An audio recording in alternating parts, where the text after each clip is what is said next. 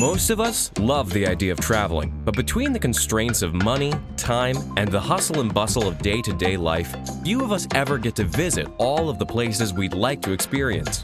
On this show, Phil and Pete have conversations with interesting people who have, and do, live in some of the most remote and exotic locales on the planet. Together, we'll travel the world from the privacy of your earbuds in Vicarious Encounters. Hey, everybody, and welcome to another episode of Vicarious Encounters. I'm Phil. And I'm Pete. And today we have Kate with us here to talk about her time in Costa Rica. But before we get there, Pete, why don't you tell us what's going on with you? Well, I just got a chance to go to do my first race since COVID, so it's kind of good getting back into that. And then later this week, I am leading two Ragnar teams. It's a 120-mile, 8-person trail race in the hills of Texas. I'm looking forward to it. How about you, Phil? Well, first of all, that sounds really cool. I did my last race right as COVID was ending. My wife and I were training for a half marathon, and the race was canceled. So we did it virtually on our own and all that good stuff, because literally like everything shut down the week before the race. So we'd already put all the time in. But honestly, we're recording on a Sunday night. We're recording in the middle of the NFL season. And I just have to talk about how my Vikings are going into their bye week with a 5-1 record, and the Green Bay Packers are 3-3. They'll probably be terrible by the time this airs even, but right now I'm feeling pretty good. Classic Vikings fan right there. But Kate, welcome. It's good to have you on the podcast. Thanks so much for joining us this evening. It's good to see you, bud. Thank you. So you were in Costa Rica. Actually, you are in Costa Rica. Tell us, when did you get there? How long have you been there? So I arrived in Costa Rica about 18 months ago. It was April of last year, and I'm still living there. Fantastic. What led you there? Like, why Costa Rica of all places? Well, let's see. I had been trying to get back to Latin America to continue my Spanish education. I was trying to learn the second language, and it was COVID time, so lots of the borders were closed to a lot of countries, except Mexico and Costa Rica. So I've been to Mexico plenty of times before, so Costa Rica was the natural selection. That's fantastic. My daughter actually moved to Costa Rica for a summer, so she had a little bit of experience there, but I'm glad to be talking to somebody that's lived there considerably longer. Tell us, like, when you think about Costa Rica, what do you love about Costa Rica? What do you love about the people? My favorite thing about Costa Rica is the Pura Vida, right? This is the word that we use for the laid back vibe and the really relaxed lifestyle. Yeah, everything is slowed down and really easygoing. Most of the locals are largely non-confrontational. A lot of the expats and international tourists have trouble adjusting to the slow-paced lifestyle, for the long lines, for the waiting for someone to come out and repair your internet or lights, or waiting in line to get your paper signed or something like this. It's very slow and it's very easy. We keep hearing this a lot, and I'm just kind of wondering, like, is it ever hard for you? Does it ever work on your patience, or is it? How long does it take you to accustom yourself to that pace? We like to call it, us expats, we like to call it the de-junk period. It's that transition from moving from one culture to the other and learning how to let it go and to let it roll off your shoulder. For me, it's quite easy because I personally never enjoy being in a hurry.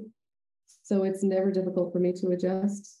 It's more difficult for me to adjust coming back to Texas and being here with my family. But there are lots of expats who have trouble with this often. They get a little frustrated. They'll throw their hands up in the air if something doesn't happen right when they want it to happen. It eventually does, you just got to be patient with it. So tell us, what is it like to live there then, besides this, or maybe even in light of this Pura Vida? Paint a picture of it for us. So Costa Rica is a very small country, but it's diverse in its landscape. And where I live is in a small touristic beach town on the Pacific coast. And it's in the blue zone region. I don't know if you've heard of this before, but No, what's that? A blue zone region is a region of the world where people tend to live longer lives, and there's only 5 in the world. The Nicoya Peninsula, where I live, I think there's one in Greece, there's one in Japan, there's one in California, and I don't remember. I don't remember all of them. That's fascinating. Any idea what contributes to that area being a blue zone? I have some ideas, but I don't think there's scientific studies on it. But I think it's because people tend to be more active and they eat healthier and they spend more time outside. Seems reasonable. I love living in my little coastal town. There's rainforest that butts right up to the ocean. So I can have my beach days, surfing, snorkeling, swimming, sunbathing, or I can go into a hike and go find the waterfalls and the swimming holes and the rivers and the jungle and the animals and things like that too. So I get the best of both worlds right within walking or biking distance from my door. Yeah, there's a band of wild horses that roam my beaches and my neighborhoods. They're very tame and very calm, but they're free roaming, right? I have this tiny little studio apartment. It's not fancy, it's not special, but it has everything you need to be comfortable. Yeah. Well, and it doesn't sound like you need to be inside all that often. It sounds like there's so much to be outside for. What's the climate like in general? It's pretty warm most year round. The daylight hours are fairly consistent. I think between the winter and summer solstice, the daylight hours only changes by 1 hour total. Wow. So it's very consistent as far as sunrise and sunset goes. It's very hot and humid for most of the year. And then we have rainy season for part of the time and then dry season for part of the time. So right now, currently it's rainy season, which means we might get an afternoon monsoon daily or something like that. But it never rains for days on end. But it stays pretty soggy, pretty moldy and soggy and damp during the rainy season. You said something about animals. What kinds of animals have you seen there that you don't typically see in Texas? Ooh, there's so many. There's monkeys. So we get these howler monkeys that they don't come to the ground. They're a little shy, but they like to yell at you from the treetops. Yeah. There's this one family of monkeys that likes to live in my garden. I have to be careful on my laundry washing days because I dry my clothes on the line outside when it's not raining, of course. So if the monkeys are hanging out in my garden that day, I cannot be drying my clothes because they'll just drop their droppings all over my clean stuff. Oh, okay. I can't swing in the hammock because they like to hang out right above me, and then I'll get filthy. Is this the voice of experience? Yeah. I've woken up from a nap with something dribbling all over me, and it's all right. So are we talking incidental or deliberate? I think that there's a male monkey, and I think he's just as mad at me for invading his space when I first moved into that space. So I think it's on purpose. So, okay, if Pete and I were to show up there, what would you take us to do? What would we eat? Where would we go? Ooh, okay. So there's lots of typical Costa Rican foods, and none of them are spectacular, honestly. There's a lot of rice and beans and really plain flavors. I think my favorite snack is probably the ceviche because I live right on the ocean. So we've got fresh catches of fish. I live in a fishing community. So there's fishermen in the bay every day, and there's boats coming in every day bringing in fresh mahi or marlin or tuna or something. And you'll get ceviche every day.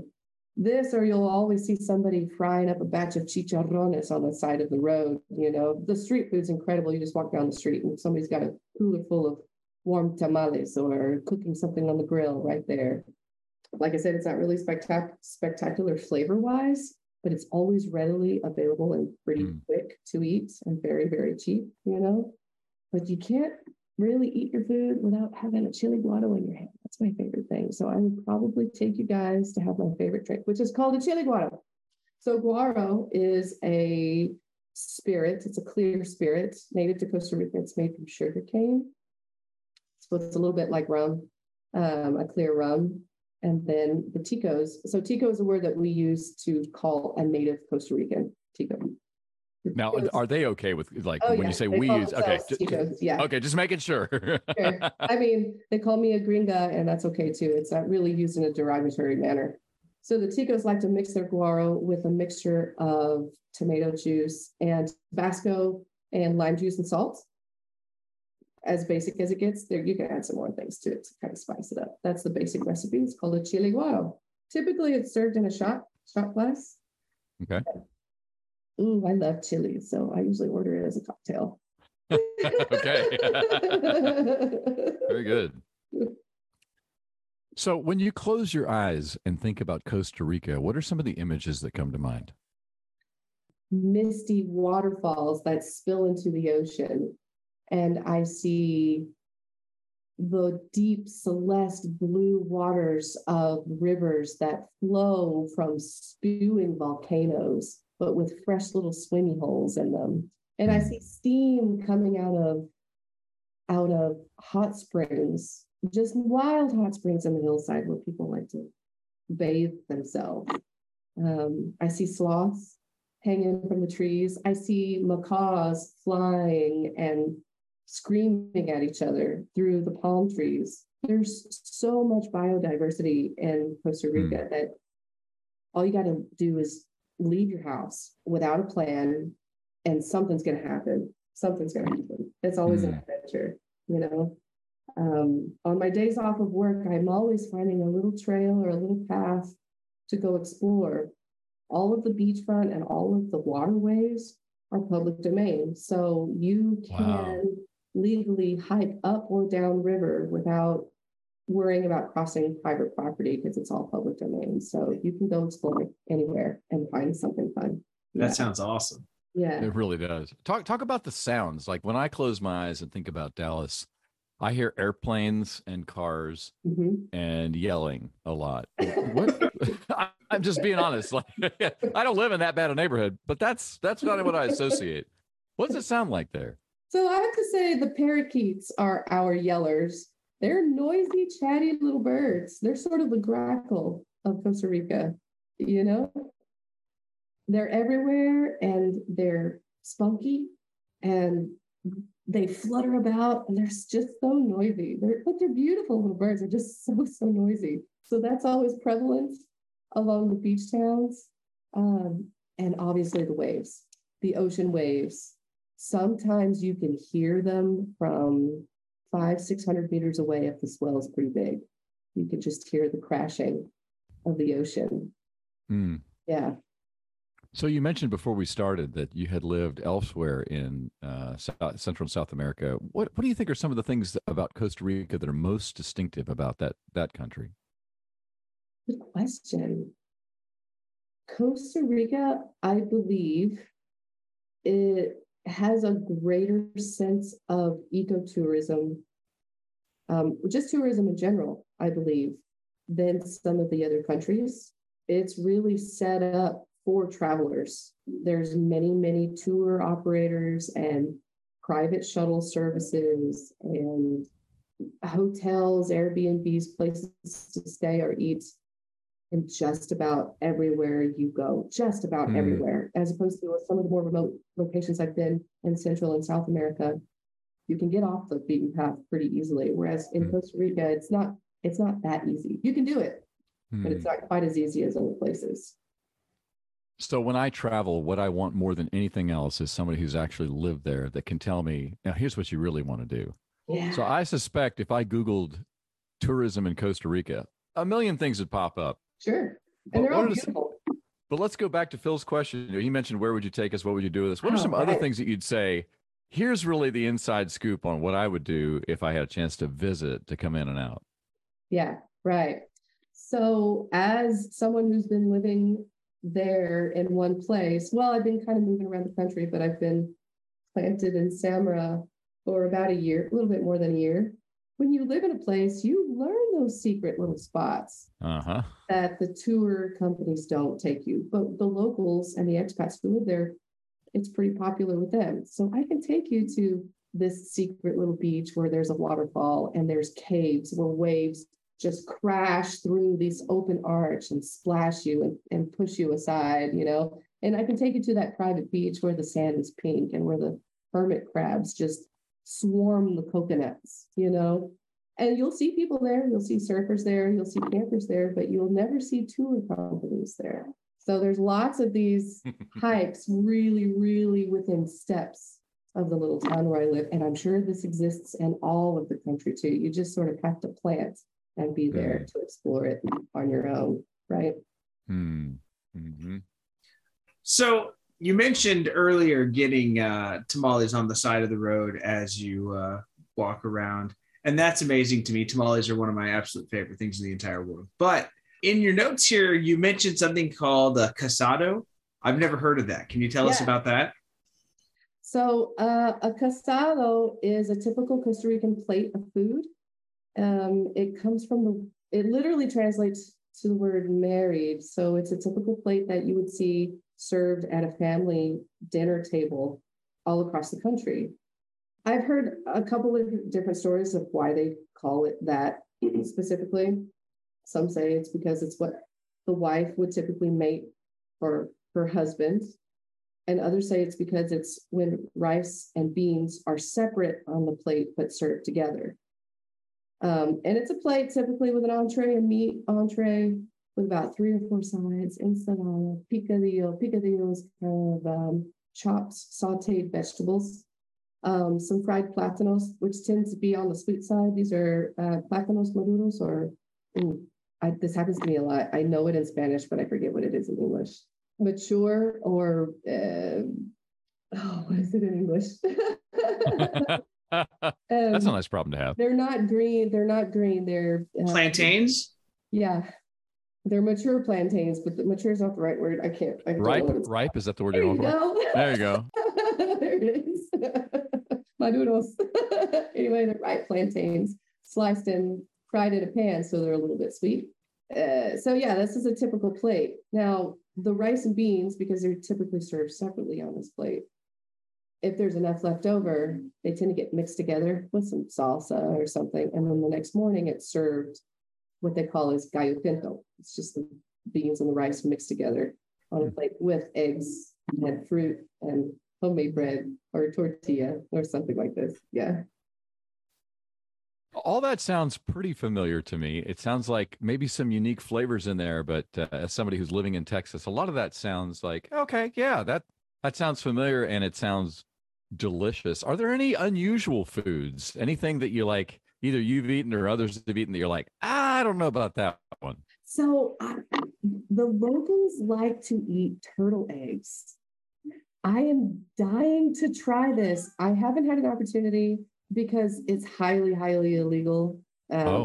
Sea turtles are endangered, so they don't encourage people to harvest the turtle eggs from the beach. It happens, so I'm not going to seek out a turtle egg, but if it's presented to me, I'm not going to turn it down, right?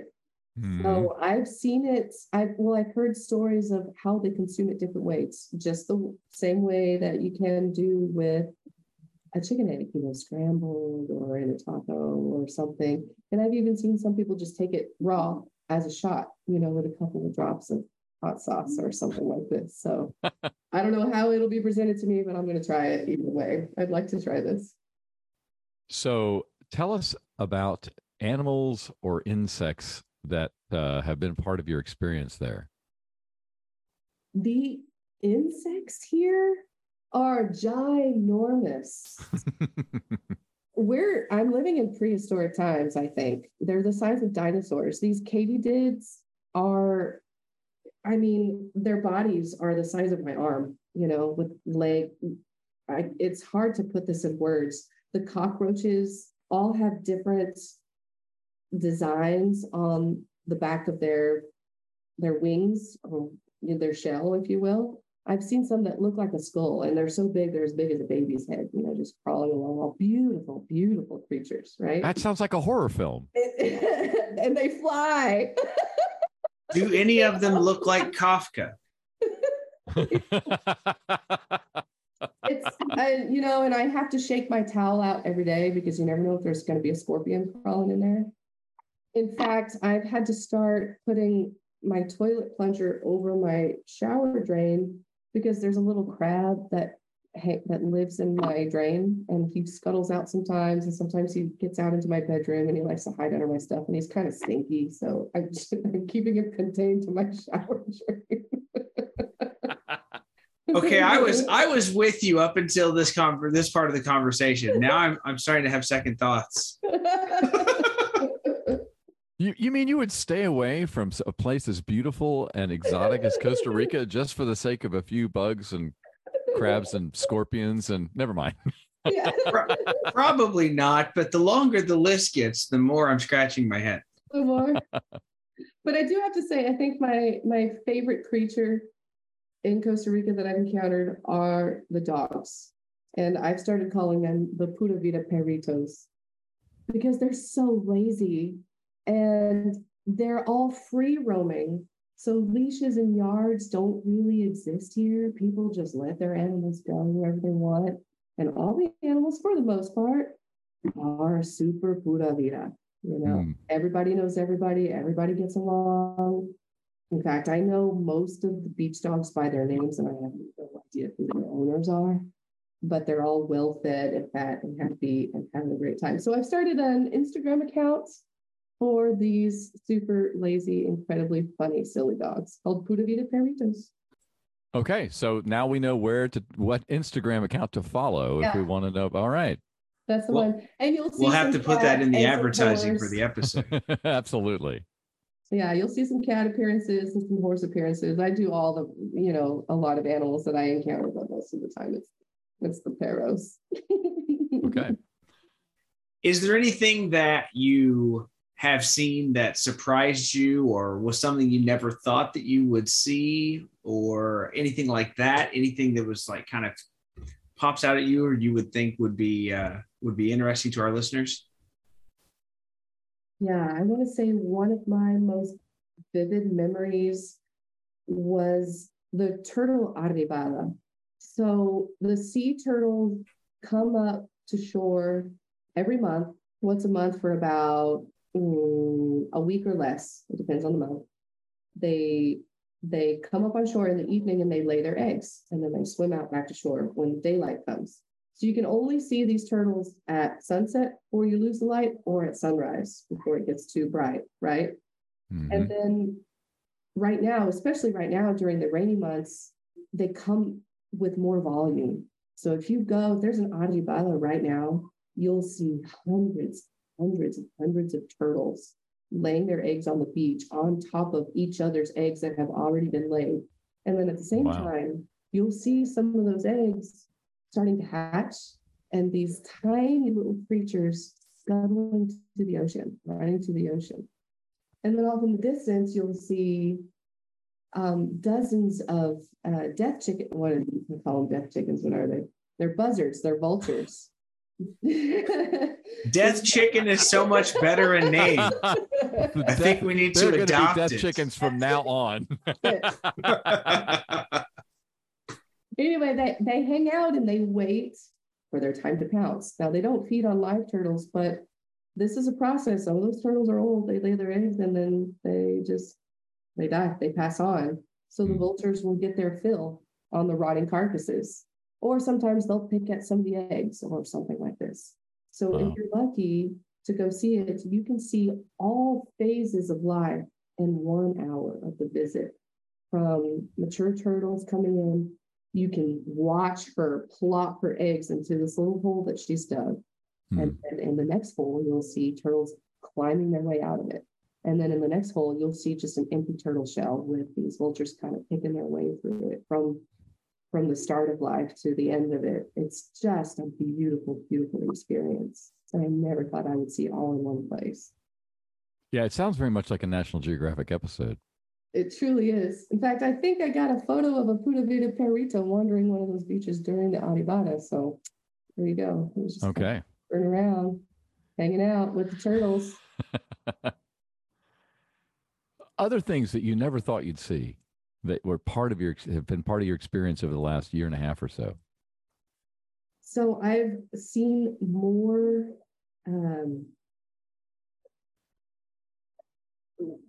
maybe I would call it a natural disaster, or maybe just a natural encounter on a grand scale that you wouldn't see just living in Dallas, Texas, right? Or so frequently I have to leave the country to do a border run to renew my tourist visa. I'm only allowed to be in the country for 90 days at a time. So I like to make a little vacation out of it. One of those trips, I went to Guatemala, where there's also other active volcanoes where you can go like and camp. So I did go visit this active, there's twin volcanoes, one active and one dormant. And we hiked up to the dormant one, camped at the top, hiked the saddle over to the active one, and just stood right below her while she exploded this lava. You could feel the heat around you. Wow. The ground is shaking, you know. And then we hiked back to camp, and then camp all night long. This explosion just rattled our tents all night long, you know, and the guides are always just a little bit on edge because you never know if the explosion is going to be a little too intense to scurry us back downhill, right? Oh, it was insane to feel this power. I've felt the power of the ocean and waves, but to feel the power of earth and fire too on the opposite scale of that, it was humbling, you know? Yeah. Wow. I thought it was impressive hiking in Colorado. This sounds, this is a whole nother level here. I couldn't walk for 3 days, you know? Imagine Colorado exploding. Yeah, it's kind of like that. So where on the scale of awe and fear, like, is there a point at which you're like, maybe this was a bad idea? I never think it's a bad idea. Okay.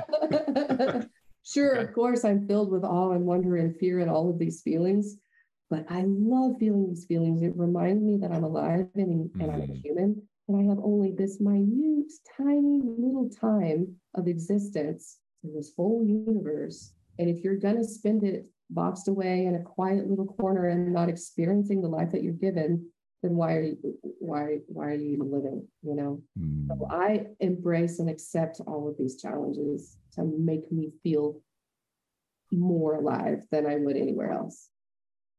You said that one of the reasons that you traveled was to go back and work on your second language acquisition. Have you ever run into any faux pas when you were practicing your language or anything like that? Oh yeah, I'm sure there's plenty of times. You know, most of the times they're in a non-appropriate setting. In fact, there was this one time. Okay, so once upon a time, I heard this man yelling on the side of the street, "A la orden, a la orden," and he was selling snacks, foods. And essentially this translates to "at your service," but most literally it's like "for your order" or "to your order." Yeah. So in my mind, I'm like, oh, okay, this is the verb for "to order." Ordenar. That's what I thought at the time. So not a few days later, I was hungover, you know, trying to order pizza on the phone or something like that, you know. And I was trying to order with this verb. Can I ordenar un pizza? And they're like, Turns out this verb sounds a lot like orinar, which means to pee. So I'm thinking they were like, why is this girl asking me to pee on her pizza?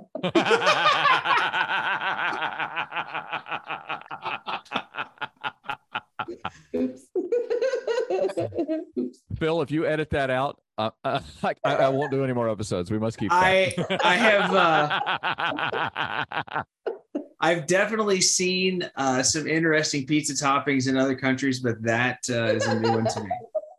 That tops it all. So you're here in the U.S. visiting, I assume. And I'm wondering, like, while you're here, what do you miss about being among the Ticos? Oh, man. I miss Costa Rica. I miss the humidity. I'm getting daily nosebleeds here. My skin is flaking. I feel like a raisin. I miss my humidity. I miss my daily sunset shows on the beach because it's a very social event. Yeah, don't get me wrong. Texas has beautiful sunsets. Absolutely. Yeah. The big sky. but it's a culture that nobody misses it. 5 o'clock every day, everybody's on the beach and we're all sitting together and we're all watching this daily scheduled program because you never know what's going to happen. It's always different every day. How is community among people different in that context than what you've become accustomed to when you're in the States? So I live in a pretty small town where there's not a lot of resources. So usually when something goes wrong or someone's in trouble and someone needs help, it's very, very common to see everybody just jump together to help somebody out. And because it's so small, you can easily leave your house and just go down the street and you're going to see 10 people that you know. So it's easy to keep in touch and have conversations about what's going on in each other's lives without using the telephone. So it's more personal. And when you spend this more personal time with people, you develop a deeper connection with them. And you develop more love and care for them, obviously. And so it makes you kind of want to give a little bit more of yourself because they're giving it back to you also. Do you miss that when you're not there? Yeah, I do. Yeah, I miss seeing the faces. It's different. You know, I'm trying to keep in touch with them with my text and call apps, and it's just not the same. It's just a little bit too disconnected for me. So yeah, I miss that personal connection.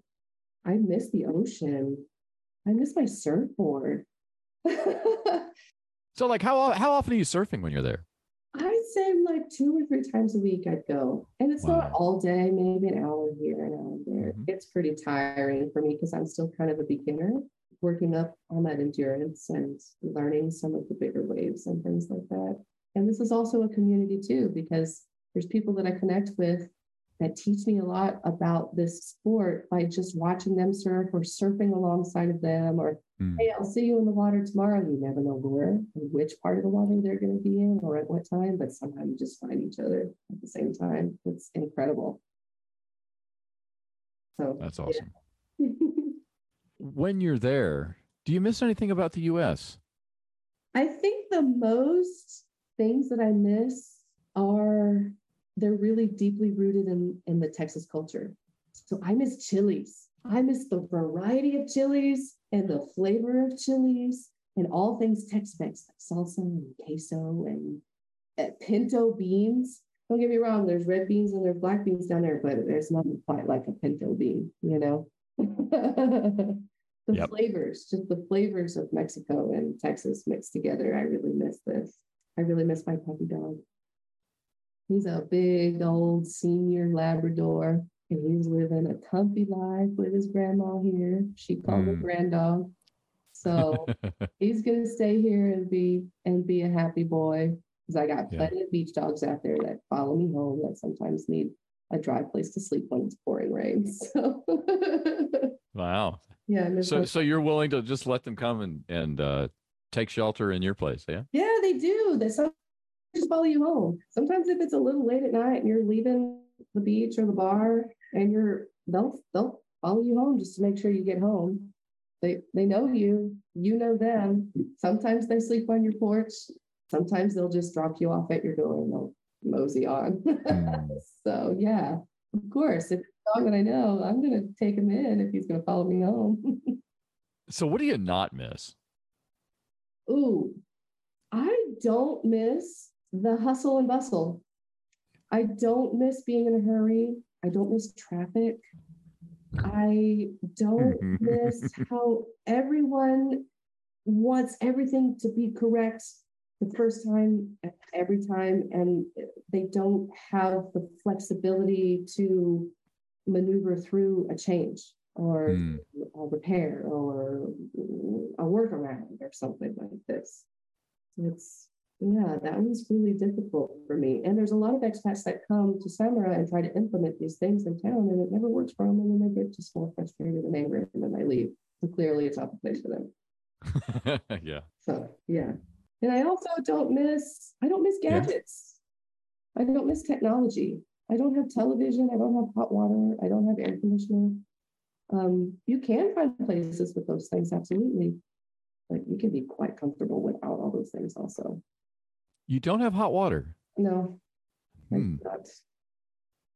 Sometimes I miss the hot water when it comes to hair washing days on a cold, rainy day. Okay. But I get enough time in the ocean that I stay fairly clean, you know. Okay. I need soap about once a week. Fair enough. So how would you say that living overseas has impacted you? Like, how are you different now than you were before you started these travels? I have definitely improved my communication skills.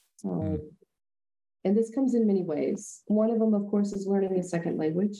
Knowing Spanish and English, you can communicate with the majority part of the world now. I say a majority, maybe that doesn't count in Asia. But it's not just about the language. It's also about learning cultural differences too, about body language and situations that are different from living in the States. And also I've developed more self-confidence and self-esteem.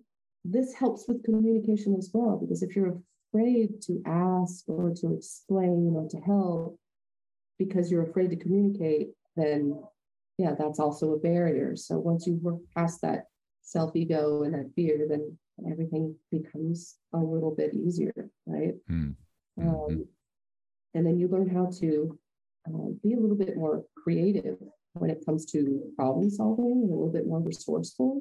The tools that you have on hand in the States may not be what you have at hand in another country. You know, people go about fixing their sink a different way or calling the right guy to come repair something or other. Maybe this guy takes forever. So you learn your resources around, or you learn how to do it yourself. Or maybe booking travel. Not everything is available online. So you are forced to go and ask someone about a ticket. Where's the ticket booth? Where's the bus stop? And then you have to go talk to someone else to actually make those transactions and figure out where to sign everything. Even schedules aren't online, so you have to go ask. And then, what else? What are some other things? I think also being exposed to all these different cultures, it's helped me become a little bit more introspective about the deeply rooted prejudices and bigotry that have become entrenched in the behaviors of some of my loved ones here. And I'm becoming more comfortable with challenging them about their behaviors as well. I find that these biases are largely unconscious and can occur due to ways of thinking that are beyond awareness. And I believe that the remedy to these negative behaviors is to have more exposure and increased contact between groups, to increase the level of understanding. It's important to value diversity. I believe that more people should travel. Twain said something: travel is fatal to prejudice, right? If done in the right way, you know, I think. On Friday, I heard somebody say, like, we all talk about wanting unity, but we want unity without diversity. What most of us really mean is we want everybody else to be unified with me. Ooh, that sounds boring. Right? Agreed. If Agreed until something. The same way. Well, agreed until something comes up that I think is important, and then I do actually want everybody else to be like me. Like for example, when I'm talking to Phil and we're talking about music, I want him to agree with me that 80s music is better than 90s music, and that will never happen. Okay, so speaking of travel, let's go beyond where you have been. And if you had 2 weeks that you could go anywhere you wanted, all expenses paid, where would you go that you haven't been to yet? So I have not been to either North or South Pole, and I would really like to go see the Aurora Borealis. I think it's called something else in the South. I don't know what it's called. Either way, Northern Lights, Southern Lights. I want to see that magic that happens in the sky, and I want to sleep under it and camp under it. And just, I can imagine there's music that also comes with the colors. Maybe that's just me being a little loco, but. I actually got a chance to do that just a couple weeks ago. My wife, for her 40th birthday, wanted to go camping up in Minnesota. So we went to far northern Minnesota, and you can rent an island that you can camp on. It just has, tent sites, and we just put our tents up and got to see the Aurora Borealis 2 of the 3 nights that we were there. It was pretty amazing. All 3 nights you saw them? So, well, 2 of the 3 nights we saw them, yeah. Wow, that's magic, man. I had a friend of mine who I went up to see in Vancouver who was trying to talk me into going to Whitehorse, which is in Yukon territory. Okay. And apparently, like, that's far enough north where I'm told you can see them in northern Minnesota, but apparently the further north you go, the clearer you can see them, both because of distance and atmospheric concerns. So maybe I'll meet you in Whitehorse someday. We were talking about possibly doing a trip to Alaska and then going over to Whitehorse from there. So we'll see. We'll see. Cool. It's definitely on my wish list. So is that where you're going? Who, me? Yeah, on your 2 weeks all expenses paid trip. Is that where you're going? Whitehorse it is. I had all right. Awesome. All right. Well, we're going to move on to our top 5. Strap in, because it's time for another Vicarious Encounters Top 5. And the top 5 this week, even though you said that you were glad to get away from gadgets, our top 5 is top 5 apps. So, and to be clear, we did not clarify whether it's iPhone or Android, nor do we care. So I say, does that matter? I don't know. I mean, it does, because there are some apps that are available for one and not the other. Yeah. And I feel like that's less so now than it was a few years ago. I digress. That may be true. So let's clarify this going in. Phil, Android or iPhone? I have an Android. Okay, I have an Android. Kate, please tell me you have an iPhone. I do. Oh, perfect. Okay, good. So we've got our bases covered. Excellent. Number 5. My number 5 is super specific. And the app is called MyQ, and it only works if you have the particular garage door opener that I have.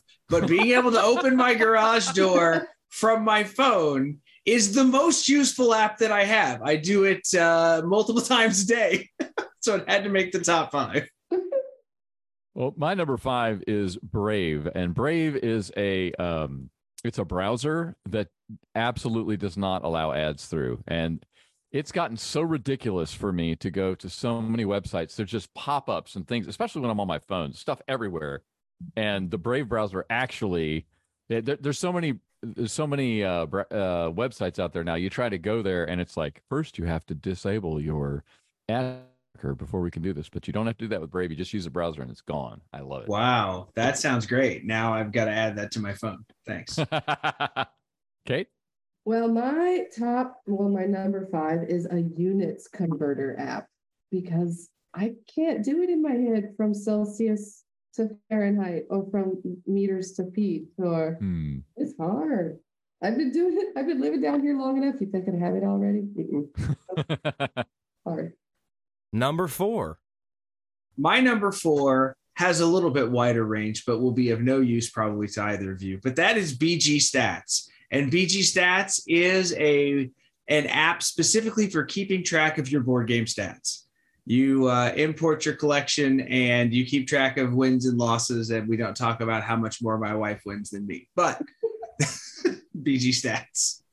Very good. My number 4 is Duolingo.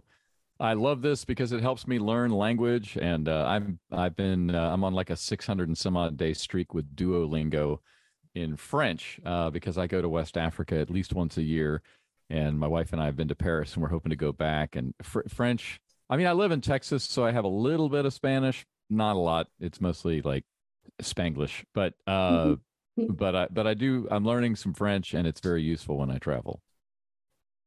Wonderful. My number 4, I've lumped a bunch of them together. It's Marco Polo, Facebook Messenger, Instagram. I use these social accounts mostly to communicate with people who can't keep up with my constantly changing phone number. As I move from country to country, my SIM card changes quite a bit. So instead of just sending my phone number out to everybody, I'll just type a message through social media. So, yeah. Nice. Number 3. My number 3 is an app called Schwazi. And Schwazi is a fantastic app that has one very, very limited function. When it turns on, everybody puts their finger on your screen and it picks a finger. It's used primarily to decide who goes first in board games. And then occasionally I use it with my children whenever they're arguing between who gets to do something first. Okay. Yeah. That sounds pretty basic, but rather useful. Like it literally is super basic, but it's super handy. So my number 3 is a app called YouVersion. It has the Bible available in a lot of different versions. And the thing that I'm liking about it right now is if you want to read something with a bunch of other people, you can invite them to join in and you can all read the same thing and you can comment and you can see each other's comments. So it kind of brings a social element to Bible reading, which I appreciate. So my number 3 is Google Translator. I feel like all my choices are pretty boring, but in my situation, it works, man. They're useful. Yeah, Google exactly. Translator, I can speak enough to get around, have a conversation, but sometimes you just need a little extra help. Just a little bit. Number 2. My number 2 is Audible. I use Audible constantly. I listen to dozens and dozens and dozens of books a year, and primarily it's through Audible. I have a long commute when I go to work every day. I drive about 100 miles a day round trip, and so Audible is one of the ways that I find to pass the time. Okay, my number 2 is Marco Polo, so I'm going to piggyback a little bit on Kate's number 4. I love this app because you can communicate with people and you can do like asynchronous live communication, which means I can actually see your face, I can hear the tone in your voice, but I don't have to be available right when you leave that message. And I have friends in a lot of different time zones. I have friends that like, it's so hard sometimes to coordinate schedules for a phone call. And especially like to actually tether myself to a screen where I can actually see somebody's face.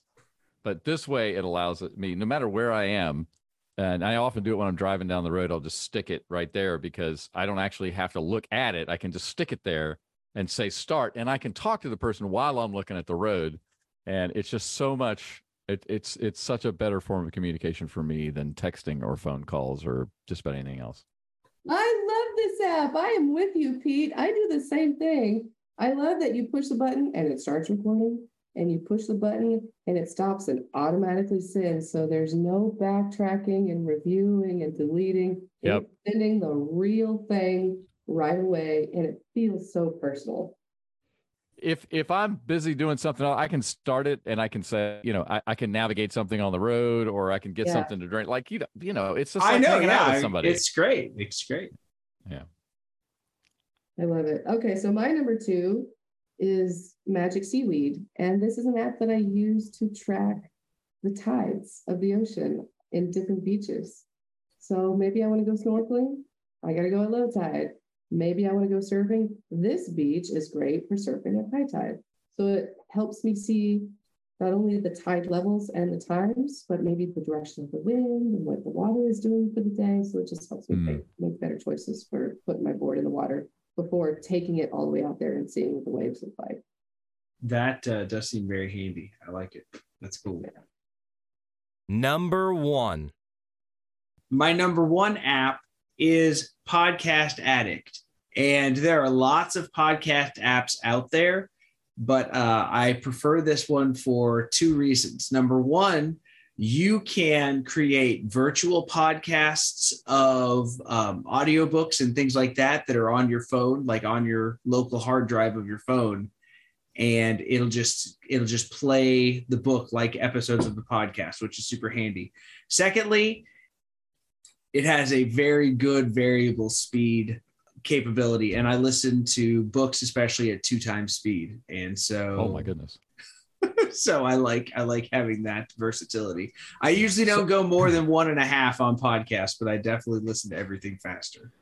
So Phil, I have to stop you there. I've got this friend named Kate that would encourage you not to try to live so much in a hurry.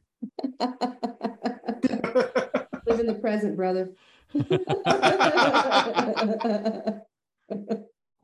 Well, it probably makes perfect sense that two guys that do a podcast would both have podcast apps as their number one.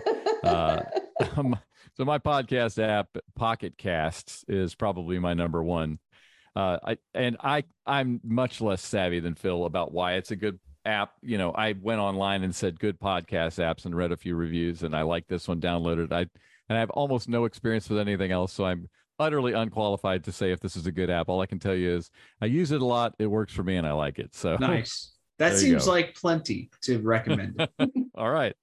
So my number one is WhatsApp. In my current phone plan, I have unlimited WhatsApp data, phone calls, text, voice messages, which I really like because this is easy while I'm riding a bike and I can't type a message. Record, bloop, send. Or video message or anything like this. WhatsApp works with just about any phone all across the world.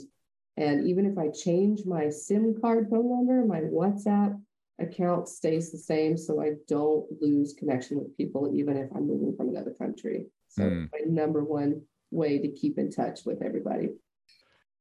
Are you ready? It's time for another unpopular opinion.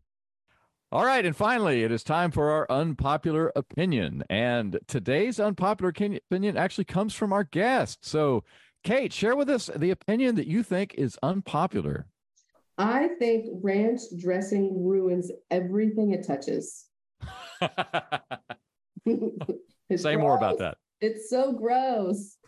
Who made this as a salad dressing condiment? I mean, who wants to squirt mayonnaise all over their salad? I mean, apparently a lot of people. What is it? Mayonnaise and dill and garlic? I don't know. Just no thanks. It's like creamy nothingness. Let's take all the flavor and cover it over top of something that's bland and gross. And it doesn't add anything. It only detracts from the actual flavor of whatever you're trying to eat. Yeah.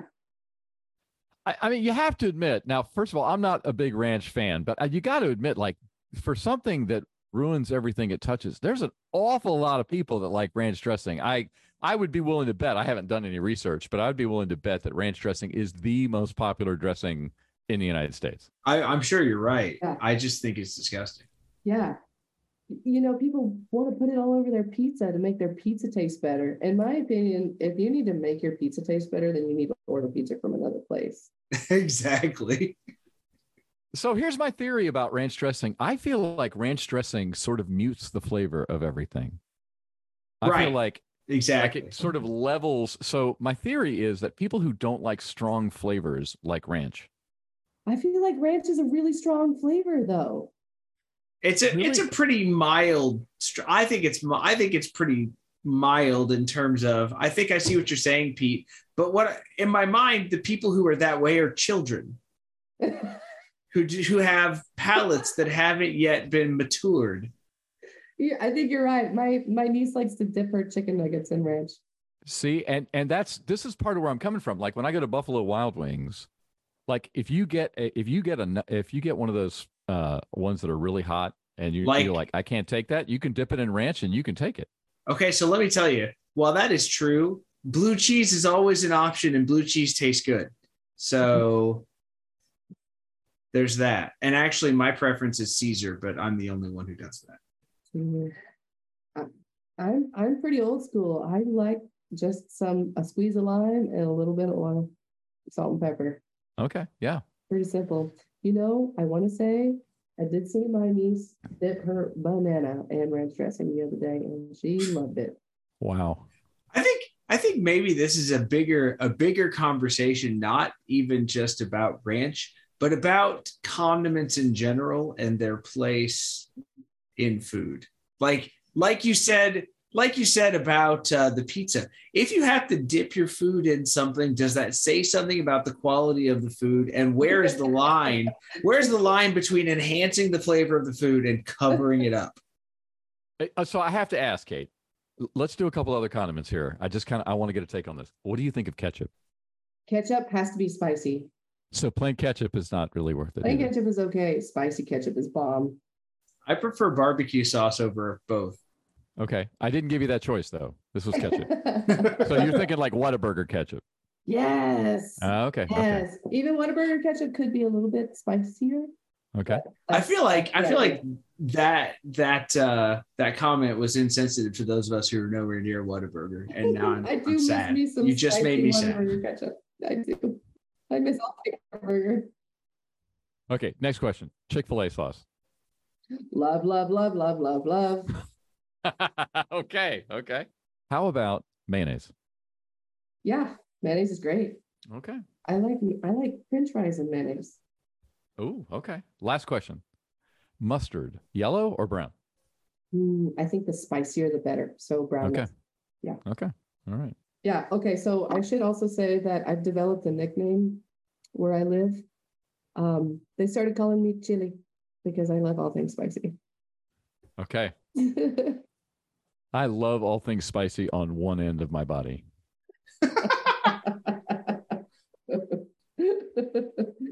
You know, they say that chilies are actually good for they're good for you. What's that? Yes. Right? What's the name of that? The chemical that's in it. It starts with a C. Capsaicin. That's it. That's the one. Yeah. It's supposed to be really good for you. The more chilies you eat, the healthier you're going to be. It is good for some things. It is not quite as good for some others. Well, Kate, we have had a lot of fun today. Before we stop recording, just got to know anything else about Costa Rica that you're like, this episode would not be complete if I didn't tell people this one last thing. Ooh, you hadn't hit me with that one. I could go on talking about Costa Rica for ages. Pura Vida, you have to come see it for yourself. Okay. I can tell you up and down really how you have to step down and relax. And you're like, oh, I can do that. Most people can't. You have to come try it yourself and see. You have to come. Well, thank you so much, Kate. It has been a joy. We've been trying to get together to record this episode for a while, and finally you came in the U.S. and you had good Wi-Fi signal, which is not. Thank you for your patience. not as great maybe in Costa Rica, but. And we'd like to say before we sign off today, if you have a friend who loves travel and they love hearing about other places in the world, you are our best advertising. So we just encourage you to tell your friends, tell your family, encourage them to listen to Vicarious Encounters. And if worse comes to worse, just steal their phone, open their podcast app, and subscribe on their behalf. Bill. You can find us on Facebook. You can find us on Instagram. You can find us on Twitter. You also can find Kate on Instagram. You want to give us your Instagram name again so they can find you? So my side project is called Pura Vida Perritos. Here, let me type it in here because I'm sure I'm pronouncing it with my Spanish accent. So it is Pura Vida Perritos, and we will put that up on our socials as well so people can find you. Sounds like a great follow to me. If you are interested in supporting the podcast, you can do that through our Patreon. Come over there, and it comes with special goodies like bonus episodes and stuff like that. If you have any ideas of your own for a top 5 or an unpopular opinion, shoot them our way because we always like to hear what you guys want to hear about. The same is true if you have a country that you want us to have a guest from. Let us know and we will hunt somebody down. So once again, thank you so much for coming to hang out with us on Vicarious Encounters. And once again, I'm Phil. I'm Pete. And we'll see you next time. Bye. Peace. Ciao.